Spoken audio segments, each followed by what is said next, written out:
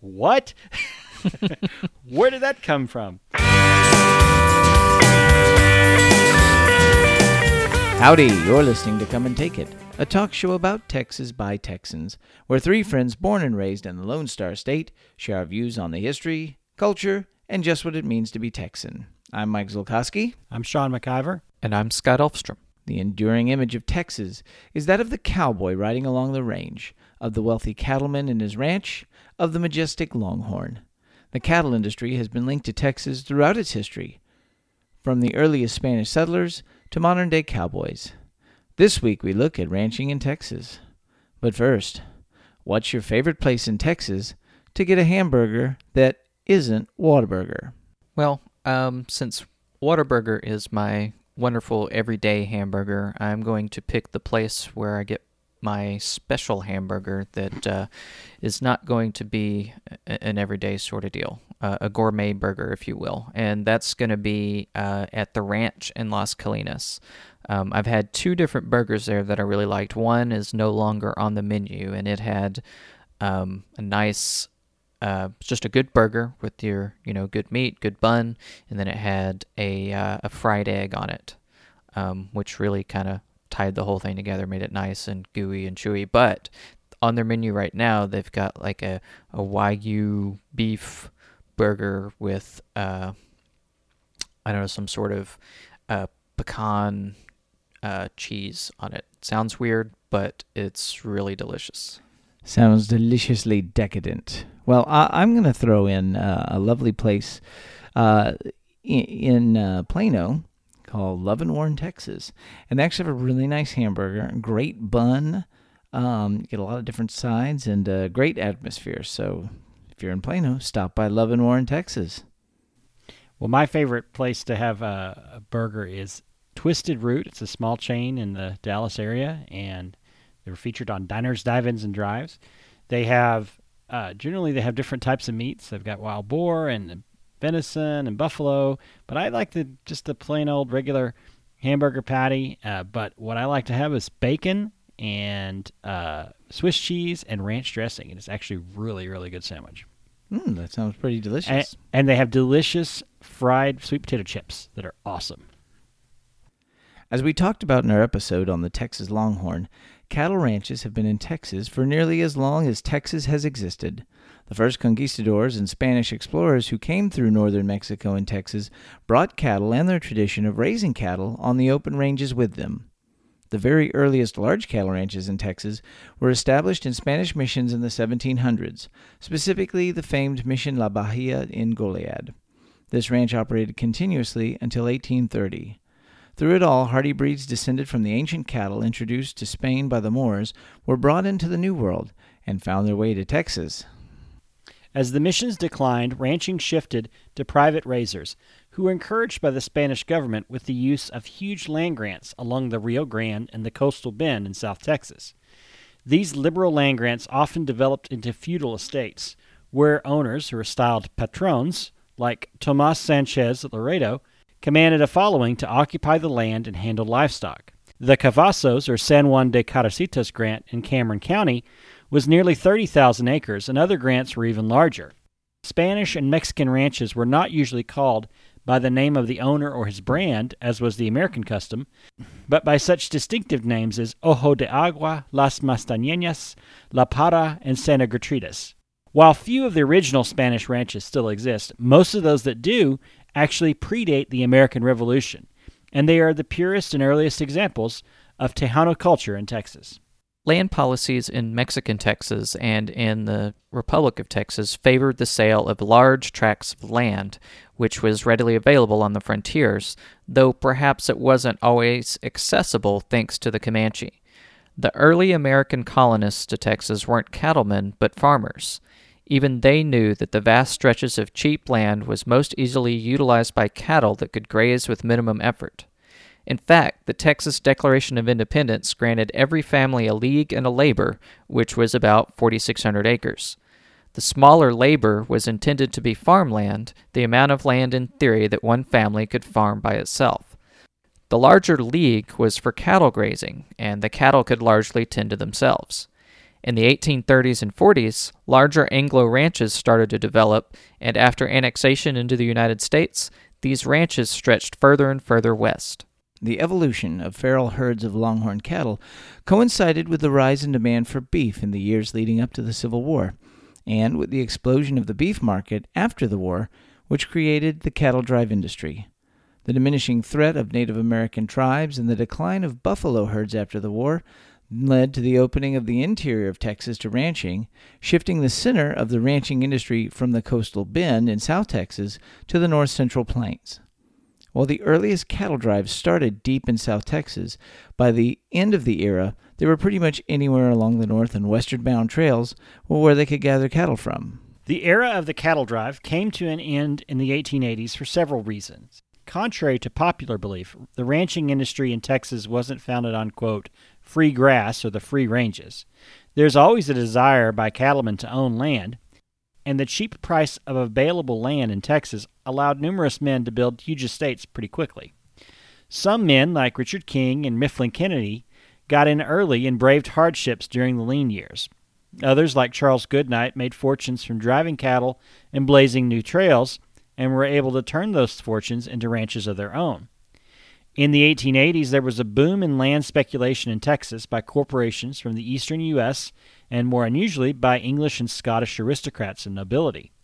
These absentee ranches didn't always succeed, but they did manage to introduce different perspectives on the use of land on the cattle ranches.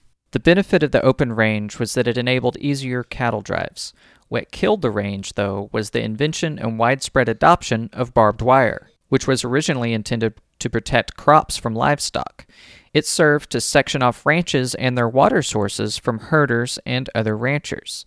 There were conflicts over fence cutting in Texas, but they weren't as bitter or as bloody as they were further north in Wyoming and Montana. Even open-range pioneers like Charles Goodnight recognized the need for clear title to grazing rights and eventually fenced off his huge ranch near the Palo Duro Canyon. If barbed wire contributed to the end of the cattle drive through gradual restriction, the expansion of the railroads in Texas contributed by removing the very need for long drives to Kansas and Colorado railheads. Throughout the late 1800s, the Texas rail system continually expanded, first north and eventually west. In 1873, the Texas Rail was connected to the national system through Houston and later near Texarkana.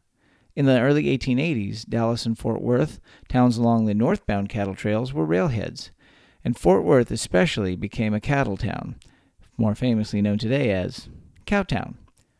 Through the 1880s, the railroads reached New Mexico and eventually Colorado.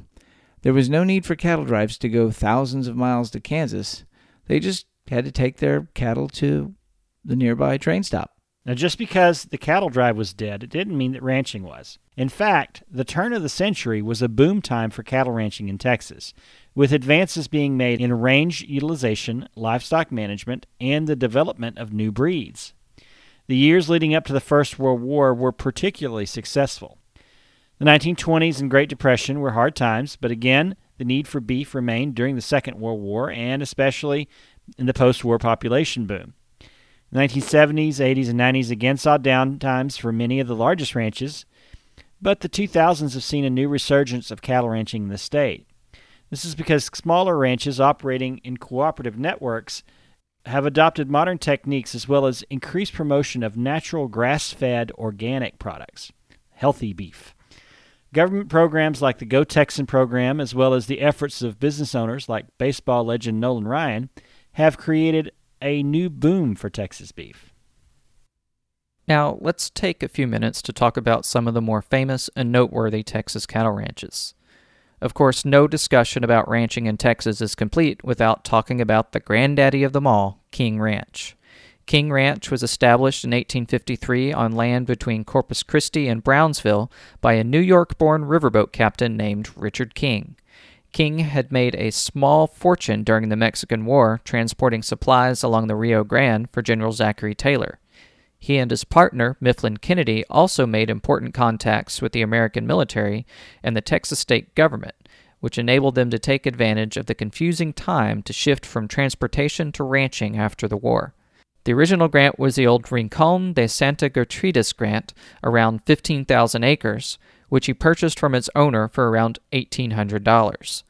Over the years, he steadily increased his holdings, and by the end of his life, the King Ranch had expanded to over 800,000 acres.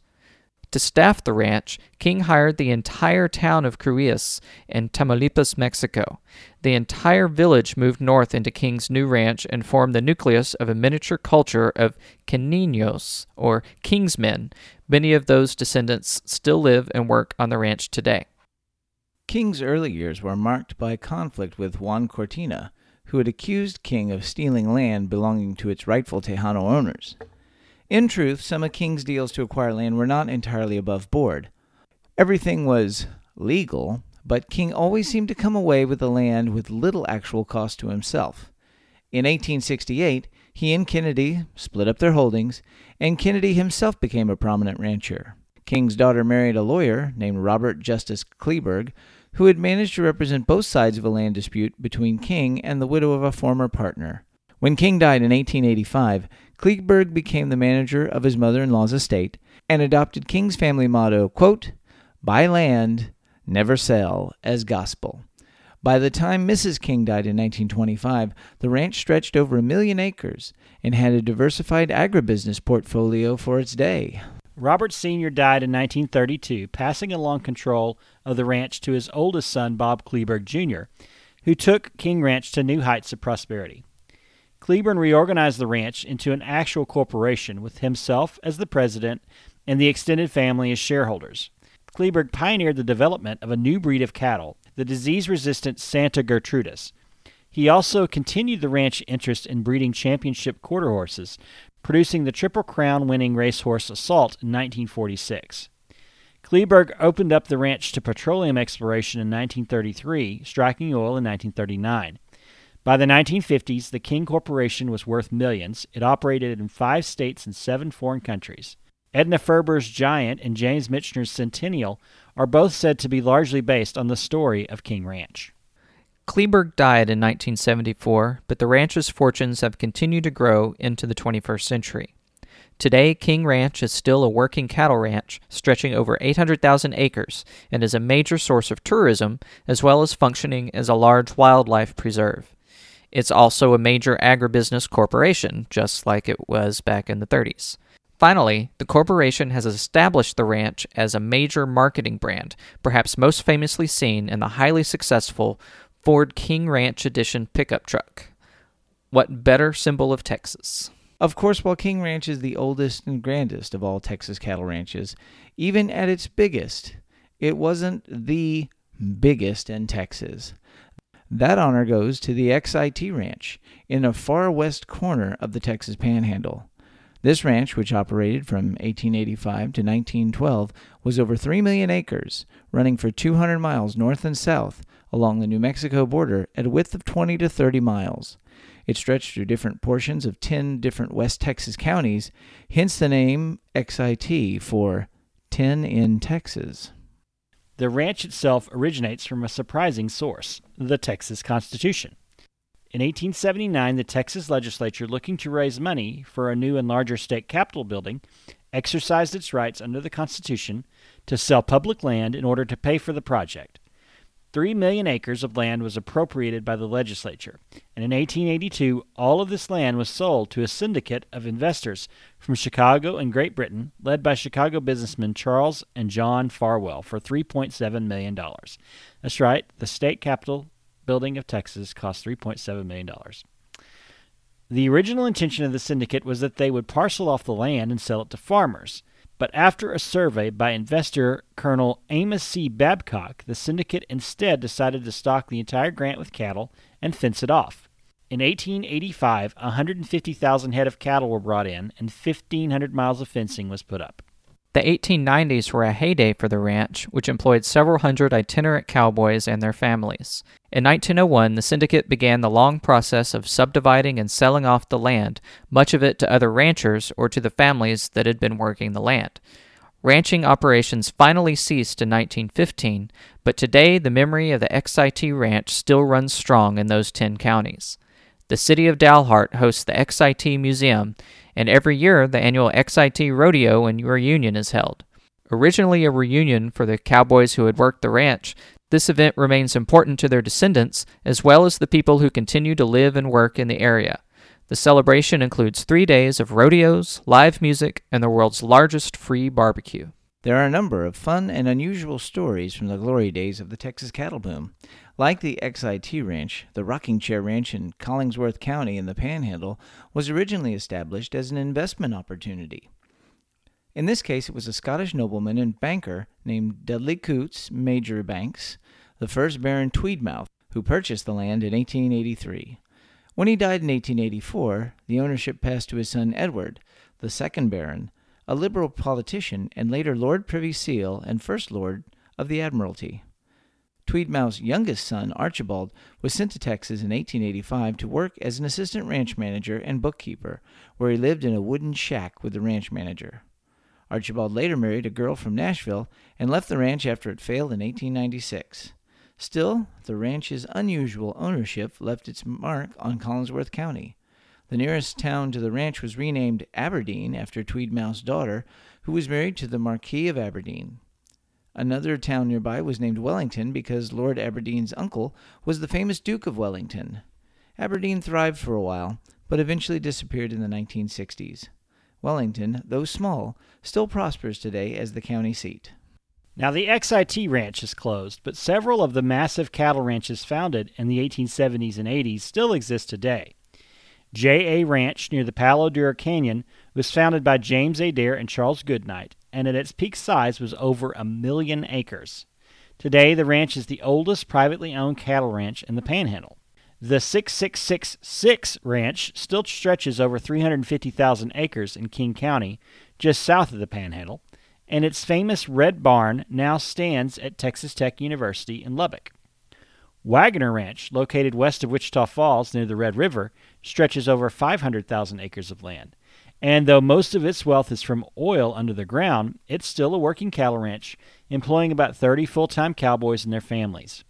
The ranch made news recently when it was sold to an unknown buyer for over $800 million. Perhaps the purest example of the mindset of the Texas cattle rancher is from the small Triple Arrow Ranch located in the old XIT Grant in Lamb County. County Judge William Thompson and his wife own the land and graze a small herd of cattle on the 1,000-acre ranch. The Triple Arrow contains remnants of at least 3 historic dugouts used by buffalo hunters and ranchers, as well as one of the few remaining recognizable sections of the McKenzie Trail, which was once the primary route for wagon trains traveling from Fort Griffin and Shackelford County to Fort Sumner, New Mexico. When the Thompsons purchased the Triple Arrow in the late 1980s, another interested buyer had planned to turn the acreage into irrigated farmland. Thompson said that in hindsight he understands that if he and his wife had not purchased the property and maintained it as a ranch, the historic sites would have been destroyed. The Thompsons have declined offers to drill for oil on the property. Thompson understands the weight of history in the land that he owns. In an interview with the Lubbock Avalanche Journal, he said, "When you walk this stretch of ground alone, you don't really feel like you're by yourself. 'Cause there's cows." He didn't say that. I added that part. But yeah, I mean, it's hard to think of Texas without thinking of cattle ranching. I mean, Right. it feels like something that's always been here and will always be here, regardless of all the high-tech businesses and all the oil drilling. All of that's part of Texas too, but, you know, cattle ranching is a huge part. Well, and if you think about it, most of the world, when they think of Texas, they think of the TV show Dallas. Yeah. And where is that set? South Fork Ranch. The Yep. Ewing family first made their fortune from cattle ranching. And so, I mean, that is indelibly part of Texas. The idea of these massive ranches, I mean, your brain can't even wrap around how big these things are. I mean, it would be kind of like saying, like, you know, thinking of, I'm trying to think of that kind of area of land that you can imagine, like having to, one person really being sort of the owner and controller over. Hey Siri, how many square miles is 1 million acres? 1 million acres is 1,562.5 square miles. That's a pretty big chunk of land right there. And Over hard. almost 2,000 square miles.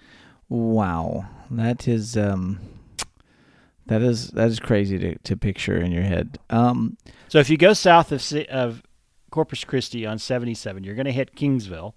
And then beyond Kingsville, I believe there's like a stretch of highway that goes almost to Harlingen there is nothing but the King Ranch. And there are no gas stations, or there maybe is like one gas station for the whole stretch of several hundred miles. There used to be an actual border check on the King Ranch. You'd have to go through the... Right. The thing about the King Ranch, too, is, it talks about splitting with Kennedy his assets, but Kennedy's ranch is what became Corpus. Right. Right, and that was like 350,000 acres itself. Right. So it's one of these things of you just think of, oh, okay, the landscape of Texas has changed, and these were influential land barons of this time. But the other thing, and we talked about this in the early part of the show, the cattle boom, and especially like this romantic notion of the cattle drive was a flash in the pan. I mean, it was just a very short time when that was like a decade, yeah. 2 decades, almost not quite 2 decades. I mean, less time than The Simpsons was on TV. Yeah. Cheers. It was a run of Cheers. But, well, and so it's kind of one of those things of it's probably the most iconic thing about cattle that we think of, but it really doesn't represent the whole of the cattle experience. The funny part of this whole thing to me, I love the story of the Baron. Baron Tweedmouth. Yeah. Baron Tweedmouth. And that was one of the spurs for me to write this episode, because I'm reading a book about the British Navy in the lead up to the First World War, and he is one of the people in this book, because he was the First Lord of the Admiralty, or it's like the Secretary of the Navy for Great Britain. Anyway, I was reading about him, and I went to Wikipedia, and like one of the entries in Wikipedia says he also owned a cattle ranch in Texas, and I was like, what? Where did that come from? But the other emphasis for us doing this episode is the Wagner Ranch. So when I lived in the town of Harold, which is in North Texas, Harold is right outside of Wagner Ranch, and it was a tiny little town. My dad was the superintendent of the school, and within the school district was the Wagner Ranch, and I had several friends whose parents lived and worked on the ranch. And so, and I would go out to their houses, and you'd have to go onto the ranch property to go to their homes. But there was just 30 to 40 cowboys working there. A guy I went to school with still lives there and is a working cowboy. And so there's a concern with this purchase. No one really knows no one knows who it is, right? No, not publicly. And there's a concern that they're going to split this land up. They're going to close the ranch. They're only going to have it be for the oil. And it's going to put these people who are still living a lifestyle, other than some pickup trucks and direct TV, they're still living a lifestyle that their grandparents lived and their great-grandparents lived, who've worked on this ranch for generations. And so it's a concern that a way of life may be going away. Well, it's one of those things of Texas is a place for second chances and transformation. So the role of cattle, the role of the cattleman will always be a part of Texas. But just, exactly what that is and what the future of these ranches is I think that's something it's probably going to transform. Yeah, fortunately, I think the price of beef per pound is higher than the price of oil per gallon. So right now, so that's helping the cattle industry. The oil's under the ground. The cattle can just hang out around the pump jacks, so you can have the best of both worlds. That's right. That wraps things up for today. You can find notes and links from today's show at brainstaple.com. We'd love to hear from you, so like and share us on Facebook, follow the show on Twitter @TexasPodcast, or go to brainstable.com and leave some feedback. You can find our show and many other great history podcasts at historypodcasters.com. And while you're at it, follow us individually. I'm on Twitter @MrJava. I'm Mac Sean with 2 N's. And I'm Scotticus. You love this show. You probably love beef and a hamburger. So go get a hamburger and then tell your friends and everyone you're standing in line with to go and listen to Come and Take It. Leave a review on iTunes because that really helps us out. And if you'd like to help the show financially, why not subscribe to our Patreon? You can find it at patreon.com/TexasPodcast. We hope you'll join us next time. And remember that even if you aren't from Texas, Texas wants you anyway.